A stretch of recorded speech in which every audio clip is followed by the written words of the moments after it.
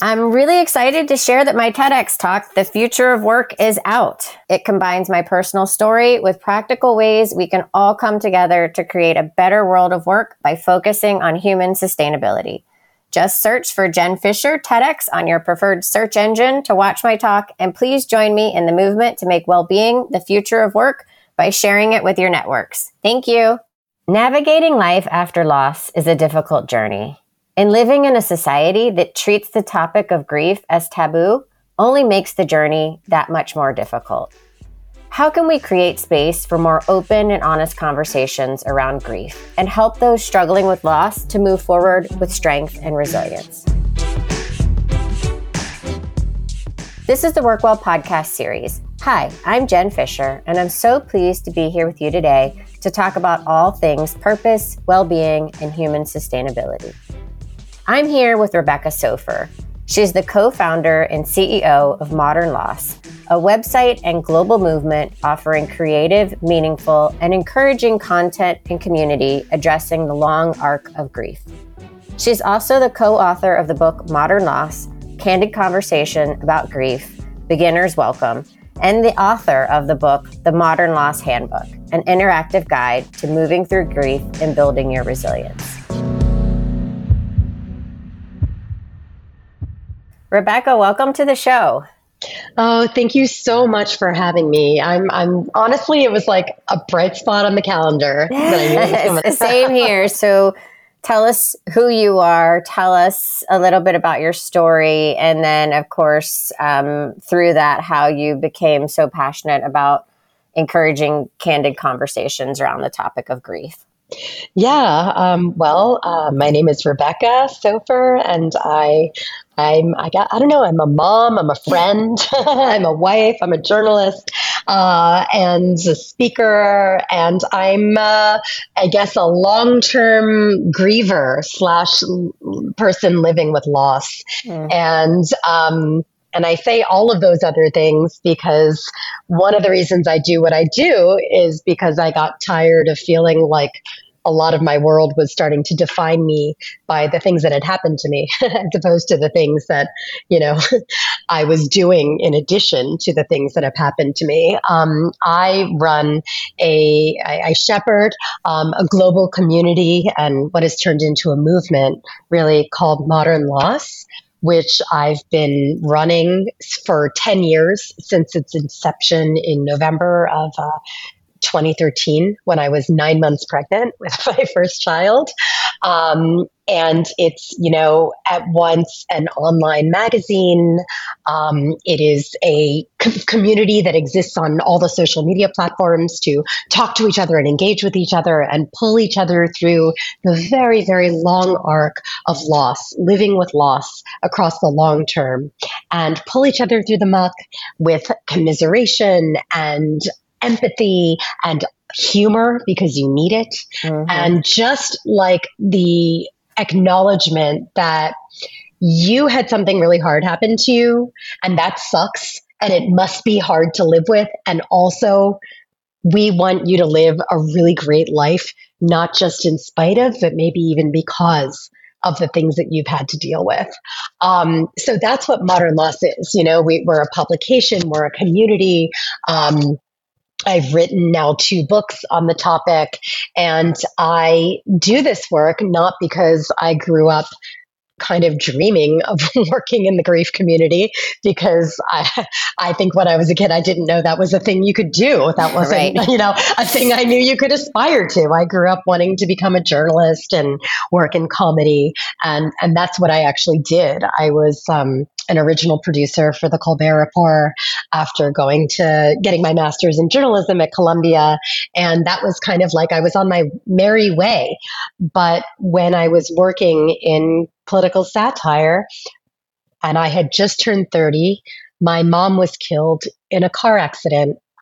And I would say, as many people would say when things happen to them that are unexpected and specifically sudden, that it certainly wasn't my life plan to go about, hopefully the majority of my life, with out a living mom. When you're 30, it sounds maybe like you're older, but you're not. You feel like a kid no matter when this stuff happens to you.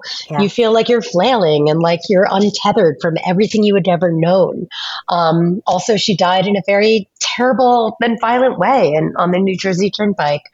And I was suddenly ejected into this world of what I call the after, which is, I call the before, like when I was kind of blissfully ignorant about some of the really hard things that people can deal with in life. And for me, the after is this profound and intimate experience of living with loss every single day in different iterations and figuring out how to navigate, for me, what was the build mode of my life along with the extreme loss mode. Like, how do you do those two things together? And 4 years later, my dad died. So between the ages of 30 and 34, I managed to acquire two dead parents. And again, not my life plan. So for me, this entire modern loss experiment came out of my personal experience and that of my co-founder in Modern Loss, who I launched the magazine with, Gabby Berkner, who also had severe parental loss. Just our experience of feeling really sick of how stigmatized this topic seems to be and how sticky it is. Like, people just don't really, they want it to be something that can be explained easily or compartmentalized easily or fit within a certain timeline because that makes them feel comfortable with the topic. But, that just didn't jive with my experience of it being just a whole mess that made no sense and that didn't have 5 stages but had a billion stages that existed in any which way. And so Modern Loss really was just like my response to filling in the white space that I strongly felt existed within the conversation about grief and loss and humanity and messiness and humor that, just kind of really needed to counteract the whole talking about this in platitudes or in hushed tones or in reverential terms. Like, that's just like not the way that it really looks. And I just think that when you deal with it like that, you're not really truly helping a lot of people feel seen in their hard thing. Yeah. Thank you for that. And a personal thanks, this, for the work that you do and the impact that it's had on me personally in my life. And one thing I want to highlight that you said multiple times in your introduction, and what I so appreciate is that you started out describing yourself as a wife and a mother and a journalist and all of the things that you are, and you're someone who's living with grief for a long time. And I think that that's so powerful because these things can exist together. Yeah. And I think you're so right. And it sounds so silly, right? Like, you say these things and you're like, oh, like sometimes I'm speaking to somebody and I'm like, this is so obvious to me that I must look like an idiot to them. Like, I must look like the most simple person ever, but it's not obvious to everybody. You say, like, these are soft skills, but guess what?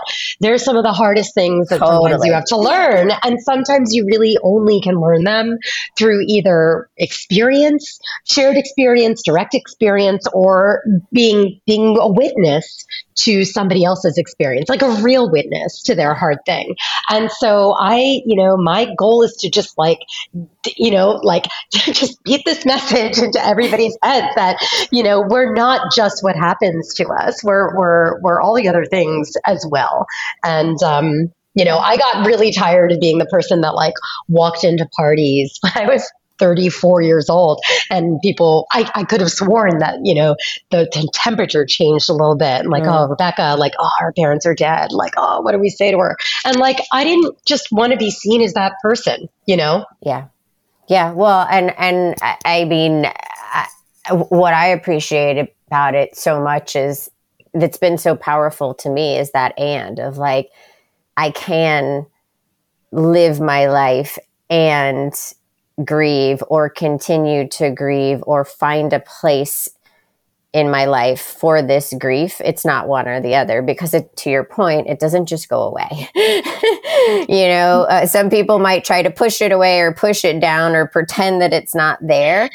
But the healthy way is to learn to live with it and to learn to live a healthy and thriving and joyful life with grief. And I think you and I believe that is not only possible, but it kind of is the way you need to do things. Exactly. Yes. I mean, you hit the nail on the head, which it's not like, yes, that's like the way that you should do it, but also it's the only way to do it. Grief is so obnoxious. Like, how dare it not respect business hours? Like, how dare it hit you with a wave when you're just trying to finish your freaking report for your manager, or you're about to give a presentation, to a potential client. It's just so rude. It's like a sneaky thing. It loves staging sneak attacks, and it loves doing it at any stage of the game. And like, one of my, the parts of my job and my role that I've kind of put upon myself, again, like, I just want to make it clear, this isn't something that I grew up wanting to do. In fact, if you had told me, hey, would you like to do this in your lifetime, I would have said, why would I ever want to do that? But it's just, I got so tired of feeling so lonely, so stigmatized, so othered. And I got really tired of seeing other people feel the same way.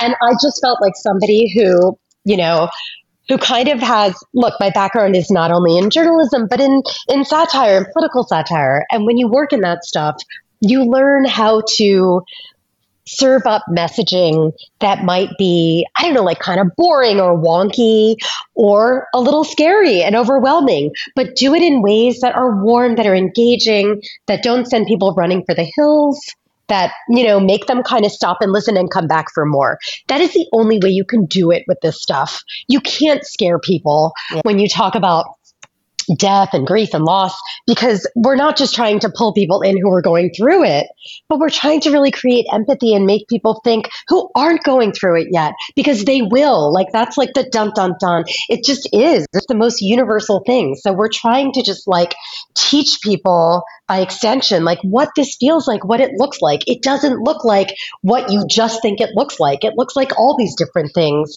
because we just want people to not only feel like better prepared to support other people in their lives who are living with loss, but also when it happens to them, and it will, to not be so hard on themselves that something isn't working for them that might be working for somebody else, or that they're not adhering to like, a certain timeline that someone says you should be adhering to, because that's just not what it looks like.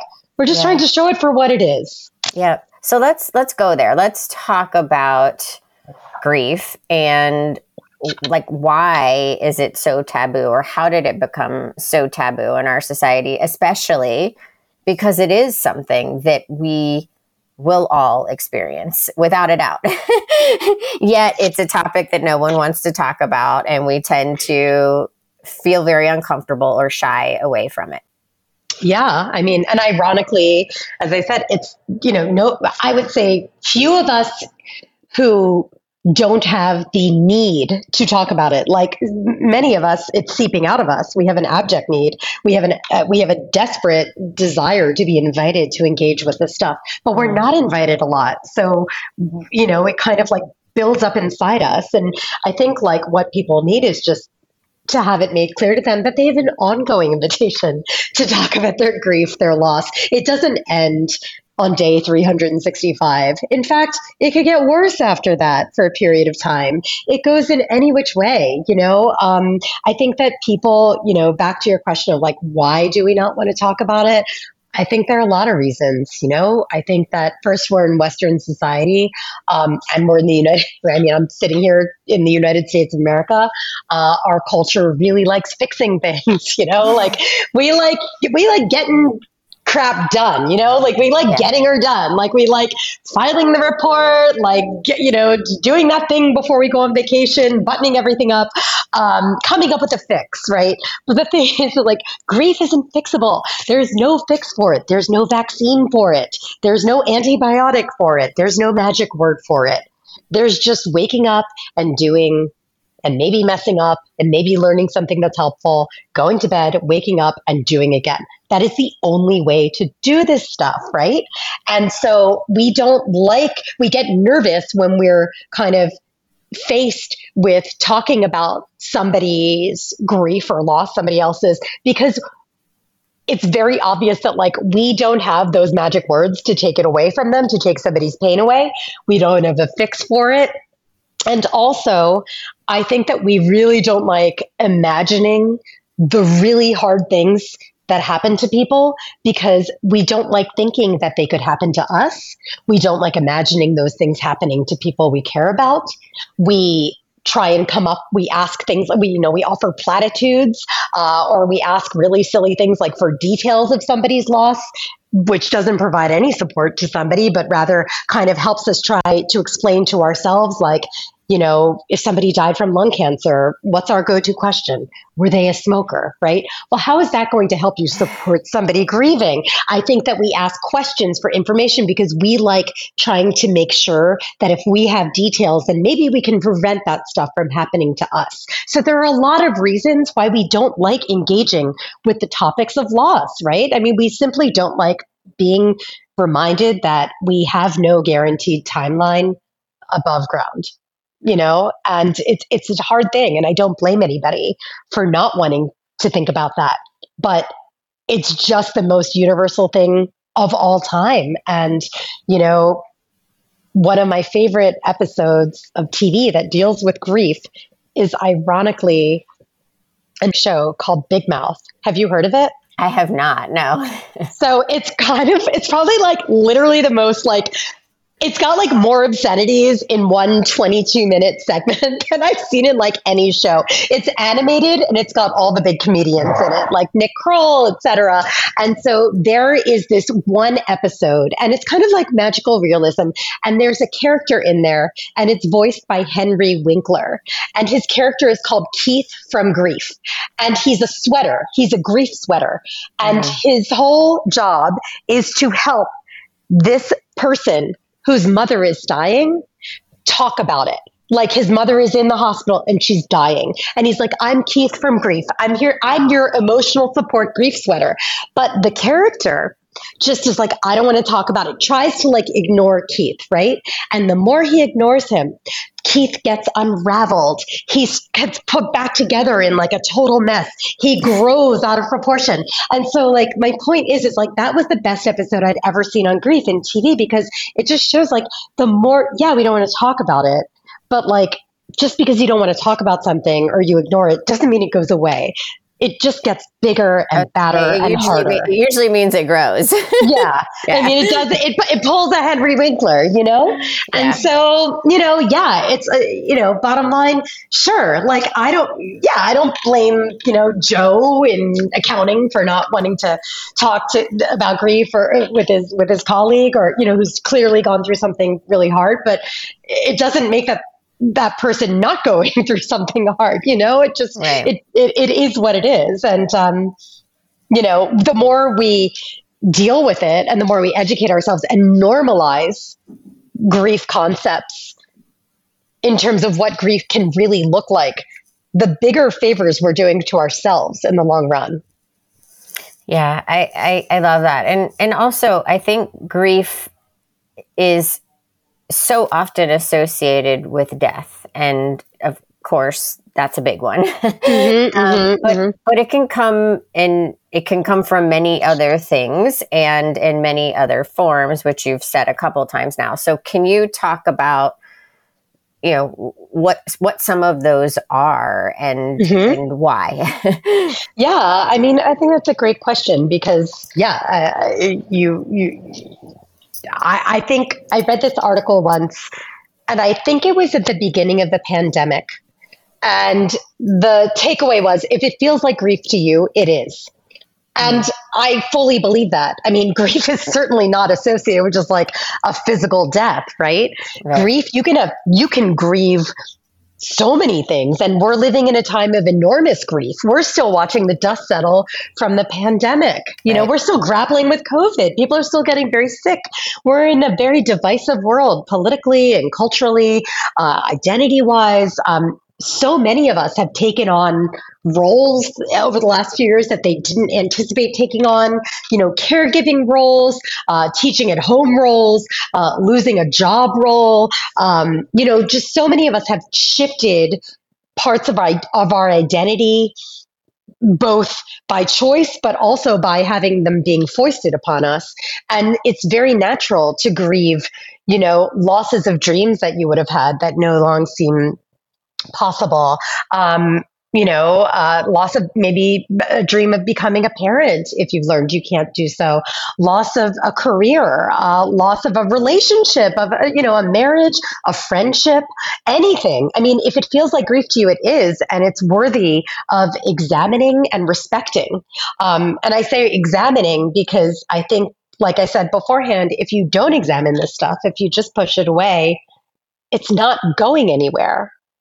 It's there's a book that's been on the bestseller list for many years called The Body Keeps the Score. Yes. And, it basically codifies how the body holds on to trauma. Mm-hmm. I mean, it does, it remembers. Yeah. And I'll just give you one example. Every year, my mom died on Labor Day, like such an insulting time, right? Like everyone's barbecuing and I'm thinking of my dead mom, my mom dying on the New Jersey Turnpike every September 4th. And every year without fail in mid-August, my body starts seizing up. No matter what year it is. Yeah. And I'm like, and it's summertime. It's like the most wonderful time of the year for me, right? It's lazy days and I'm with my kids and, the sun is setting late. But no, I start getting very tense and my heart starts beating quicker and I start getting like, just kind of like not in a great mood. And it's because my body knows. It knows that it's approaching this like really hard day for me. And so I'm saying that like you might ignore your feelings of grief, but your body holds on to them. You have to contend with them. And even if you don't have a physical death, if you are grieving being laid off or getting divorced or, losing a friendship that was dear to you, that's grief. No one can tell you it's not. And that quote that you said that if it feels like grief, it probably is. Well, what does grief feel like? How do we know? That's a very good question. You should do a podcast.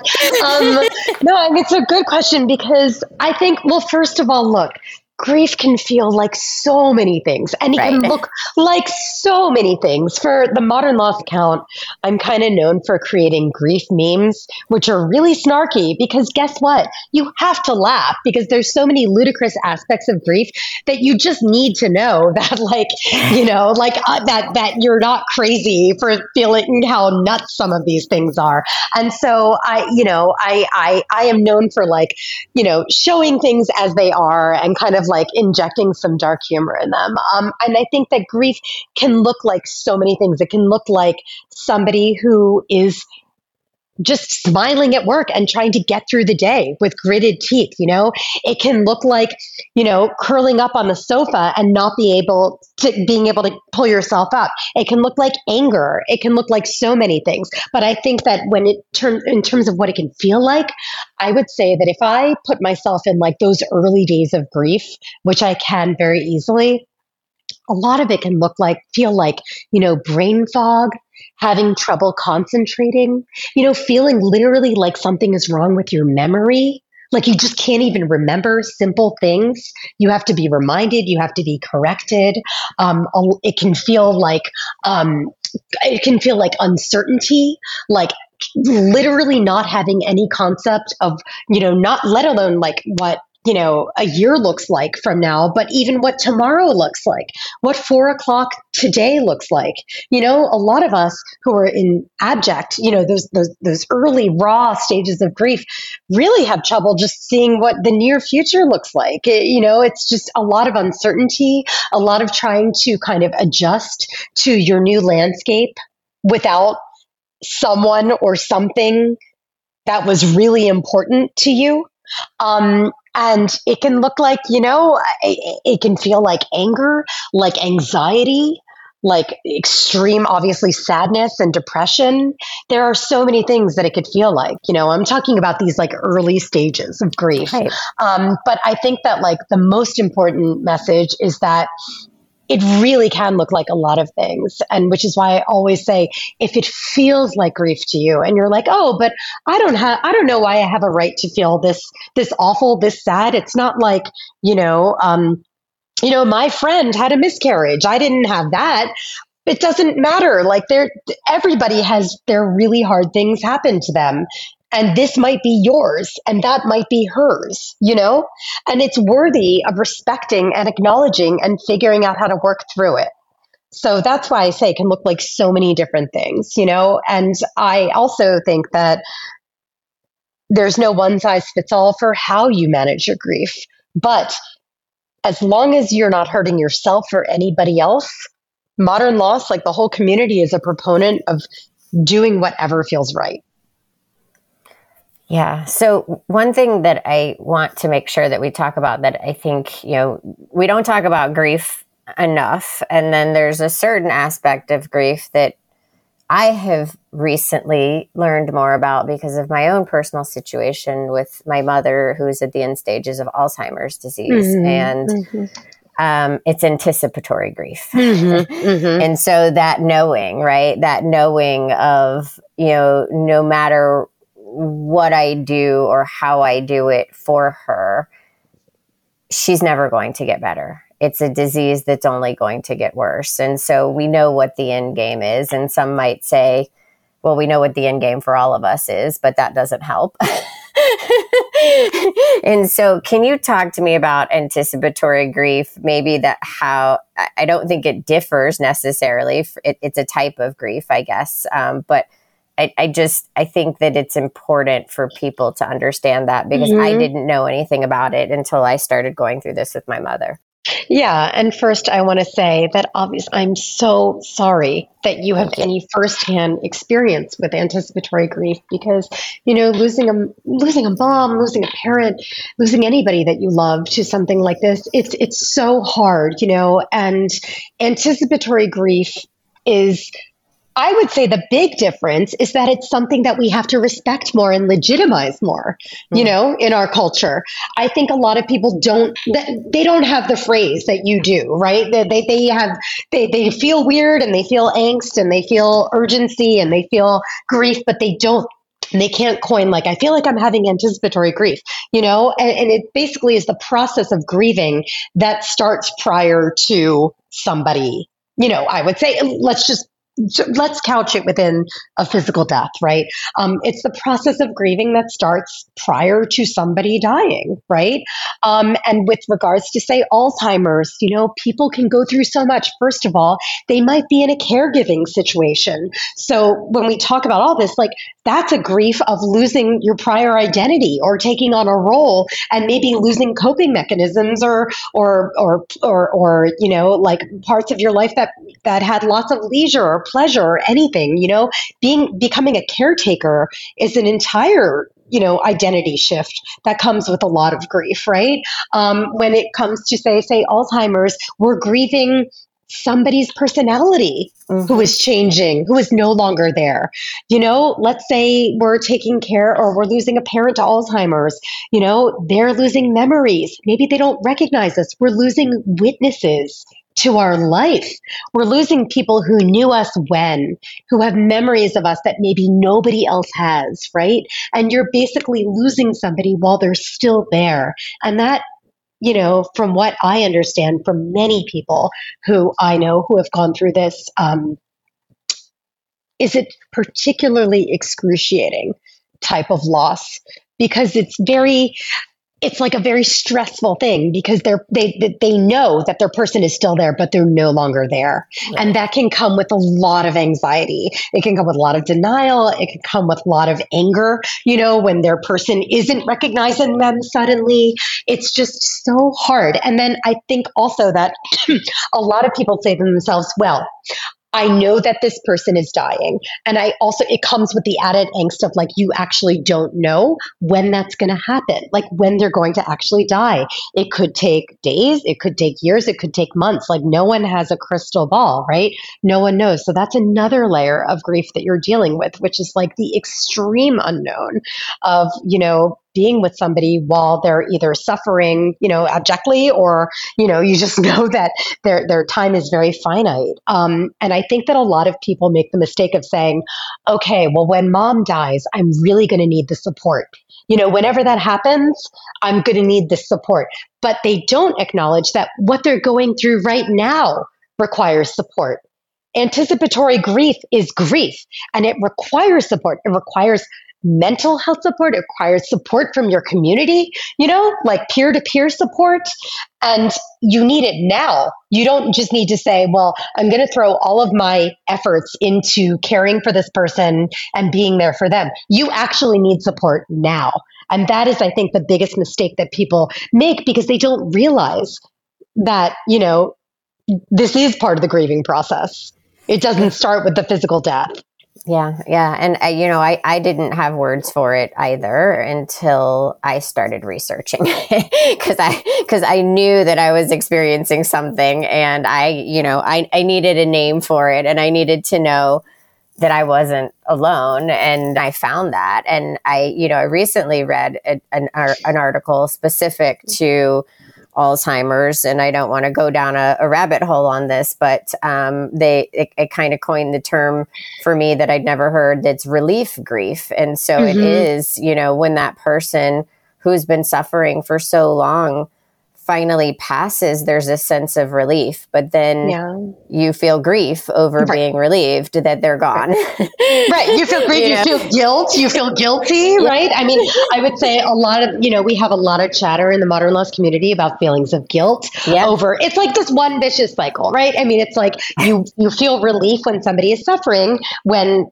they die, right? Because you don't want them to be suffering. And also, let's be honest, we're suffering as well. Totally. Watching them. And also maybe our lives are just dramatically impacted, in a stressor way. Maybe we have no time for self-care. Maybe our intimate relationships, our friendships, our parenting relationships are being deeply affected. Maybe we can't work. Maybe we had to give up our job for something. We don't know. There's so many different scenarios here. And so it's very common to have feelings of relief when somebody dies after, an illness, and then immediately get hit with a wave of guilt. How awful am I for feeling like this?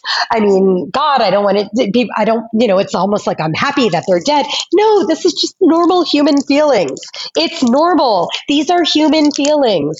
It doesn't, feelings are feelings. It doesn't, I always tell people, just because you talk about somebody's grief with them doesn't mean you're going to catch grief. You're not going to catch their grief. Just because you're feeling a feeling of relief, it doesn't mean that you're happy, you're happy about it. You're just, this is a normal feeling, and you have to go easy on yourself. And I think you have to realize that all the feelings in the world are at play when you're grieving.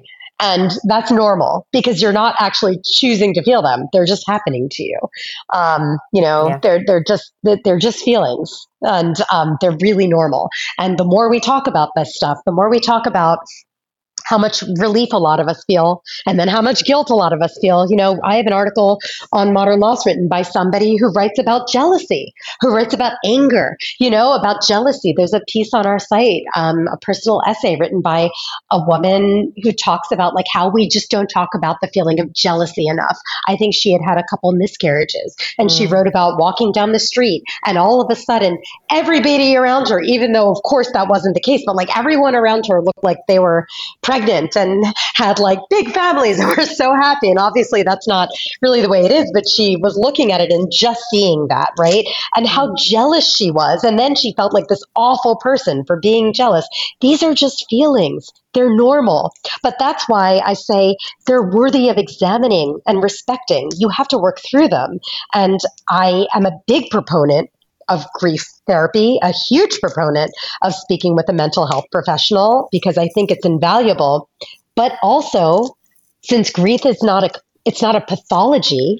And a lot of us tend to think it is. It is in the DSM-5 as a prolonged grief disorder is actually a designation in the DSM-5. And it says basically if you are struggling beyond the period of a year to the point where you're not able to really get any enjoyment out of life, you're not able to function well, you're not able to work well, you might have prolonged grief disorder. And I think that, a lot of us are in danger of kind of viewing grief as a disorder, as a malady because of this stuff. And it's not. It's a normal human experience that outlasts a year. And you don't just need a mental health professional to work through it. You need community. And you need people who won't make you feel like what you're going through is weird or stigmatized. And I really think the more we can talk about this with our friends, with our coworkers, with our managers, the more we're going to help ourselves. And obviously that's what modern loss is built on, this universal experience of grief that we all have. And you talk about it, you say a lot of things about it, obviously, but you talk about kind of how if we talk about it more and speaking about it and talking about it not only helps us personally move through it, but it brings people together. It unites people. Can you explain to me, might seem obvious, but can you explain to me how, why is that? Yeah, I mean, it definitely unites people. I mean, one of the reasons that I started Modern Loss was because I felt so isolated. I felt like I was at work and I was definitely, look, I was working in comedy. I was only 30 years old. I was kind of the test case for my colleagues, most of whom were my age, and they were amazing. A lot of them showed up at my mom's funeral in a rented van, like 15 of them rented a van from New York, showed up at my mom's funeral in Philadelphia. But it really was kind of up to me to figure out what I needed and ask for it at the workplace, and with my friends. And that was a really hard thing to do because it's really hard for people to ask for help. And it's really hard for people to feel vulnerable and share that they're feeling vulnerable. That's a really scary thing because you don't want to be perceived, especially at work, as weak, as not capable. You don't want to be perceived as there's something wrong with you. You want to be seen as, being other things in your life as well. But when I first had, there was a friend of mine who said, eventually, a couple months after my mom died in New York, you know what? I've got a dead dad. You've got a dead mom. I know 3 other people who have dead parents. Why don't we just all have dinner? Just come to my apartment. And I was like, okay. And I didn't want to go, but then I kind of did. It's the inside. Right. I was like, wait, this sounds kind of good. And I went, and there was this very awkward chit chat at the beginning because nobody knew each other. And then finally, after we'd eaten all of our food, someone finally was like, okay, so we're here for this thing. Someone should say something, right? And then someone started sharing, right? And then another person started sharing. There were just 5 of us. And then all of a sudden, we were just letting it all hang out. We were laughing with each other. We were nodding our heads to each other, listening to what they were saying, right? And all of us felt like we were having this emotional exhale.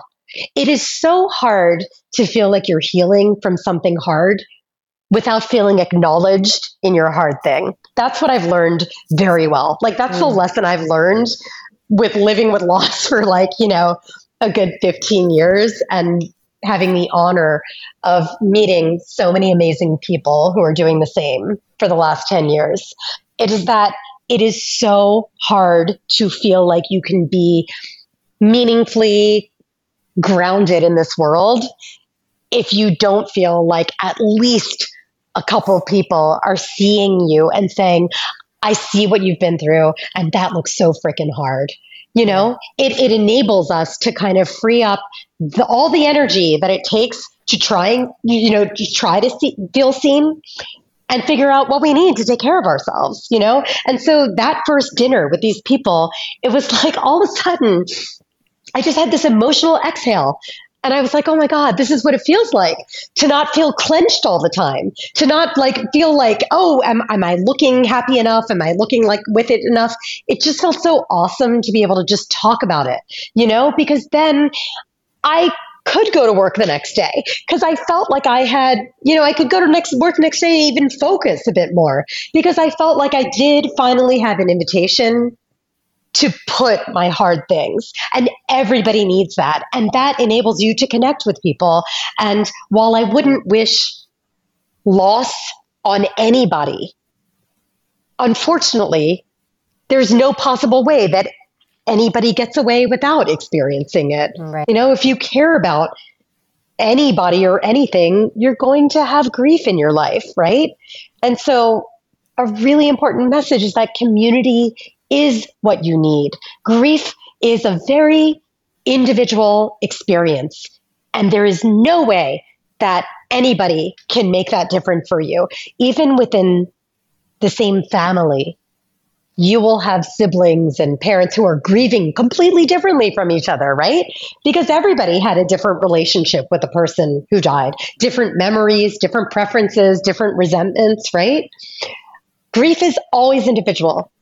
But my point is that it doesn't have to be isolating. We don't have to feel like we're living through it in a vacuum, And so when we talk about it with other people, and it doesn't have to be the world at large. Like, I'm not telling everybody to post everything about your grief all the time. And if you want to, do it. If you're more private, don't, it could just be with a couple people. But the more you feel like you can share what you're going through in ways that are raw and vulnerable and real, the more you're going to connect with other people who need that same invitation and need the same thing. And you will discover that you speak a certain shorthand with each other that kind of cuts through the BS, right? Yeah. Of niceties and just like chit chat and gets to a place more quickly of like real intimacy, like real friendship, real empathy. And that is amazing. It's an amazing thing. And like I said, I wouldn't wish grief on anybody. But since it's going to happen anyway, I just want to say that some of the most amazing connections I've made in my life have been in the after of my experience because of this. Right. I mean, I have these incredible friendships that I never had before my mom and my dad died. And with people with whom I don't think I would have ever come into contact with. So, I sure, would I change what happened? Of course, but I don't have that ability. So instead I have to kind of say, well, it is what it is. And what meaning can I try and tease from the mess, And I'm not in a Pollyanna way, not in like, oh, it's all going to be okay. Like, life is good, but it's also really hard. And it's not good or bad. It's just life. And life is all the shades of gray all at once. And when you're living with loss, you're holding space for joy, for sadness, for hard things, for easy things, for laughter, for crying, for anger, for loneliness, for friendship, for community. You're holding space for all of that because that's the real experience of the long arc of loss. And it is just so much better experienced in a community that you find, be it of 2 people, of 50 people, of whatever. Yeah, that's beautiful. Thank you for that. You've touched on this a little bit, but does grief ever go away? Does it have an end to it? No. I mean, I think that's a very simple answer for me because to me, like, I'm going to unpack my answer a little bit. I call modern loss, not modern grief, for a reason. I don't describe myself as grieving, right? I don't feel like I'm a grieving woman. I feel like I'm a woman who's living with loss, who lives with loss. It accompanies me every day. It shapes decisions that I make. it affects me suddenly without my ability to control it. It's a presence in my life because I'm alive. And so because I'm alive and I'm one person in a relationship where the other person is no longer alive, grief and loss, it's very much it's kind of like a evolving dynamic thing to me. But when I say I'm living with loss, to me that's my choice to describe it like that. And it feels a bit more active. It feels a bit more like I feel like I have a bit more control over it than I did when I just would describe myself as I'm a grieving woman. You know, I felt, and this is again just me, but when I felt like I was grieving, like really in the deepest stages of it, I felt like it was having its way with me. Like I felt like a marionette, right? And like I could feel completely different at 2:05 than I could feel at 2:14, right? I mean, it was crazy town, you know, and that is what grief looks like. It's all over the place and it's on no timeline whatsoever and in any stage whatsoever. You know, those Elizabeth Kubler-Ross 5 stages of grief, you know, they weren't written for people who were grieving. They were written for people who were dying. They were, you know, and we've somehow packaged this as suggestions for how you should grieve the loss of something. And that's just not the way it is. You know, sure, there are 5 stages, but there are like 100 more and they happen in every which way and they repeat and then they don't repeat. That's just the way it goes. But when I was in like the real raw stages, which lasted a really long time, incidentally, I felt like grief was controlling me a lot more. And now when in the stage where I'm kind of further down the road, I live with loss, it absolutely still affects me. It has affected how I am a parent. It's affected where I want to live. It's affected what I want to do for work. It's affected how I treat friendships, how I value friendships, how I value community, where I put my efforts. It affects everything and it will until the day I die, you know? But I view it more as like something where I have a bit more of the bigger picture and I've developed a lot more coping mechanisms that I did not have in the beginning. And so I feel like I have more of a toolbox, right? Of a variety of things, like from, you know, like mindfulness techniques to breathing, to grounding, to sure, like sometimes yoga movements, sometimes writing, creative music, exercise, you know, using nature, therapeutic stuff. I've just developed all of this out of necessity to just not lose my sanity over the years. And so I feel more grounded. And I feel like when I suddenly don't feel grounded, which is normal and happens at any given moment, at least I know I have this toolbox and I can pull stuff from it. And if one thing doesn't work, okay, it doesn't work. Let me try another thing. And so that's why I feel like when I answer your question, does grief ever end? No, it doesn't end, because I think it ends when you die, when you're no longer alive. You will, of course, always miss something or somebody who is no longer here, who had an important presence in your life. How can you not? But the deepest stages of grief, my hope is, of course, that they aren't as raw as they are at the beginning of it, you know? Yeah. I think that's really helpful for me personally. And I think probably for so many listening. And Rebecca, I have one final question. I feel like I could talk to you forever about this. But how can we, and you've touched on this a little bit, how can we all do a better job showing up for others that are grieving or experiencing loss? I mean, you've talked about how there's never a right thing to say. There's wrong things to say, but there's never the thing to say that's going to make it all go away. So how do we show up? Yeah, there isn't. I mean, so I guess the good news and the bad news is that there's no perfect thing to say, right? And sorry, bad news. Sorry, there's no perfect thing to say. You're never going to take away someone's pain. You're never going to take away their grief. There's just no way to do it. But in a weird way, that's the good news. The good news is it's not your job to, because that is not the way grief works. Your job in somebody's life, someone who you care about, someone who you even just kind of like, right? An acquaintance, a colleague at work, someone who you see is going through something really hard. Your job is to make it clear that you're willing, within your own capacities, to acknowledge what they're going through, to ask them questions about it that, within their comfort zone, and also to make it clear that they have an invitation to sit with you, to talk to you about stuff, or that you're willing to sit with them in their hard thing and you won't be scared off by it. That is the most basic thing that anybody who is grieving is looking for, just to feel a little less alone, if even for a few moments with somebody else.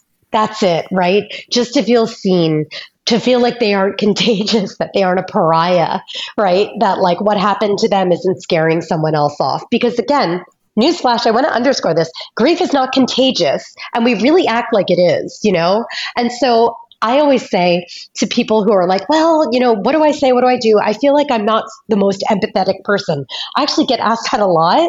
You don't have to be the most empathetic person. And I think that all of us can actually learn how to become more empathetic. If you are at a complete loss for what to say, which is understandable, all you have to say is, you know what? I just want to say, I wish I had the right thing to say to you. I know that you're going through something really hard, and I wish I could help, and I wish I knew the right thing to say. I don't, but you're important to me, or like, I'm here to talk, just like make it clear that you're willing to listen and you want to learn more if they're willing to share it with you.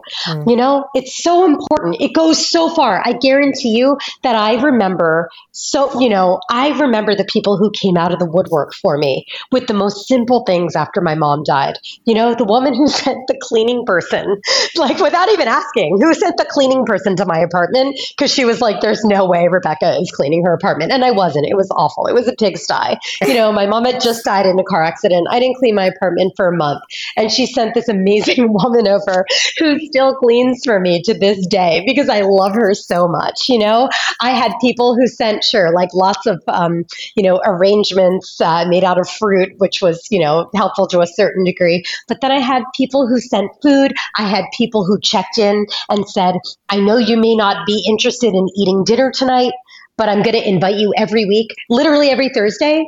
I'm going to see if you want to have dinner. Maybe there's like one Thursday that you want to have it. And guess what? I think it was like the 12th Thursday. I was finally like, you know what? Yes, I would like to have dinner. I'd like to be with somebody. And so just, do little things. You don't have to be, the end all be all to them. Just be there. Reach out, make a Google Calendar note to reach out to people. Find out when somebody's mom died. Put the date in your calendar. Guess what? That's going to be the date every single year for the rest of their life. Put it in as an annual reminder, and put a reminder in for like the week beforehand so that you can just send a text and say, hey, I see that next week could be kind of a tough one. Do you want to get together? Or I'm thinking of you. This stuff goes so, so far with people. It really does. Yeah, it really does. And on that note, I can't think of a better way to end this podcast, although I don't want it to end. But Rebecca, thank you so much for being on today. I personally have taken so much away from this conversation, as I do every time I talk to you, and I know our listeners will as well. So thank you. Thank you so much.